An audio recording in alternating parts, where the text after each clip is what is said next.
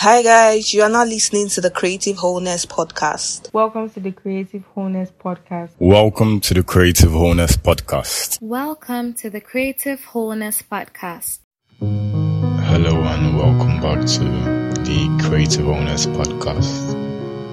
Today is a new day, new week, the start of a new week, and a wonderful new episode of the Creative Wholeness Podcast.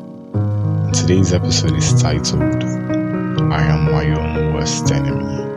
And this is true for most of us, because we are the only ones who really stand against our own greatness.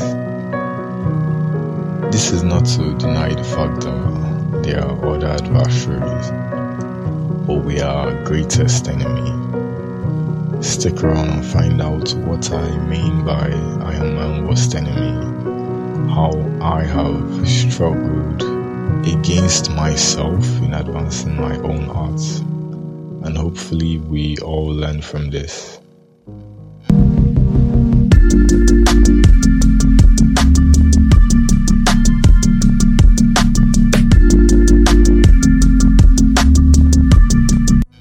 I am my own worst enemy. What I mean by this is, I have repeatedly, this is quite shameful to admit, but it is true, not only for me, but I have repeatedly stood against the advancement of my craft, the advancement of my art. Laziness. Laziness is something that plagues our generation right now. It's plaguing a lot of artists because we lack the diligence, the commitment to continually improve our craft. We procrastinate and bring up different things that are really not important, but we place them higher up the ladder and stall the improvement of our artwork, the improvement of our skills and our talents, which at the end of the day impedes our growth, impedes our greatness. So that brings us to the fact, that leads to the conclusion that I am my own worst enemy. You are your own worst enemy. The fact that you haven't built up enough skills, you haven't learned how to overcome the current adversary you are facing, also shows that you are your own worst enemy. If not, you would strive to keep improving, but we still face this obstacle called laziness, and this laziness stems from within ourselves. I think one solution is finding a strong enough motivation that will destroy the hold laziness has on us. Something that will overpower the urge to rest when we should be working, the urge to keep on improving when others are sleeping, the urge to sharpen our skills when others are having fun. I'm not saying we shouldn't find the time to rest, we shouldn't find the time to sleep, find the time to have fun. All those things are important, but doing all those things doesn't equal laziness. Laziness is different from resting. Resting means after you have worked, after you have accomplished something, you are taking a break because your mind and your body has worked. But laziness is you do not even want to put in the work, but you want to rest all through. And we find ourselves doing this a lot. You're a poet, but when was the last time you wrote? When was the last time you thought of writing and actually did write? You're a storyteller, you're a story writer, you're a script writer. When was the last time you wrote a whole story?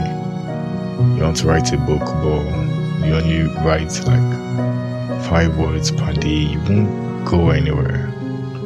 You need to be consistent, put in your work, make up your mind to keep on improving on your work, keep on sharpening your skills.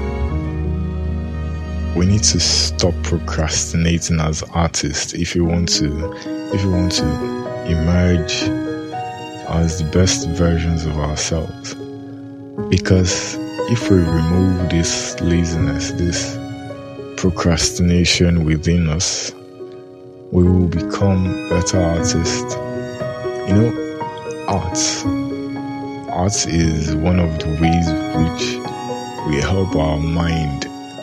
We help cope with the world, with the ever fast moving, ever changing world around us. For most of us, art, drawing, singing, writing, performing, creating, designing, it's a way to adjust, to cope. It's like our coping mechanism with this world. So if we are lazy, if we are complacent with doing what helps us cope, we will find ourselves falling back. We'll find ourselves having issues in the long run because we will stop being able to cope as well as we could with this ever-changing world. So as artists, we need to put in the hard work. We need to continue, persevere in order for our artworks to be great. The 10,000 hours rule says for you to be considered a genius at a craft, for you to be considered a master, for you to be considered legendary at a particular craft, you need to put at least 10,000 hours into that work, 10,000 hours into that skill you want to sharpen. You need to put 10,000 hours into that skill you want to sharpen. Let me ask you, how many hours do you think you have put into your craft? From when you started as maybe a child or a teenager, how many hours do you feel you have put to make yourself better? You have put in practicing what you want to do.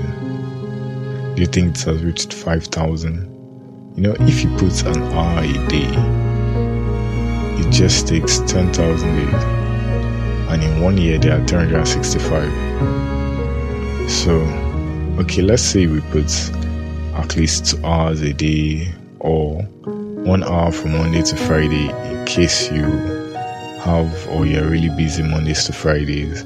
And Saturdays, Sundays, you put in extra hours to make your craft better. Because if you really love the art you make, you'll be able to dedicate this amount of time, so amount of time, out of your 24 hours, out of the time you have, you'll be able to dedicate like an hour or 2 or maybe 3 or maybe more to sharpen your craft. Most times when I start drawing, especially if it's a large project, I get lost in it. Like I don't even know when time has gone. Also, when I'm making this my podcast, most times I don't realize how much time has gone, how much time I've spent because I enjoy it. I try to remove laziness, complacency in the work I'm doing. And if you continue this way, you find your work being better than most. You find yourself improving rapidly. You find people enjoying your work.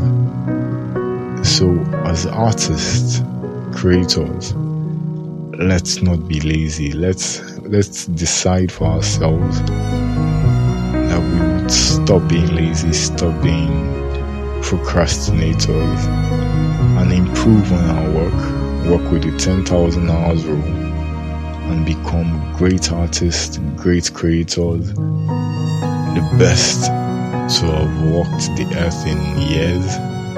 Let's become the new Leonardo da Vinci, Picasso of our times. Thank you for listening to the Creative Wholeness Podcast. hope you tune in again next week. Have a wonderful week.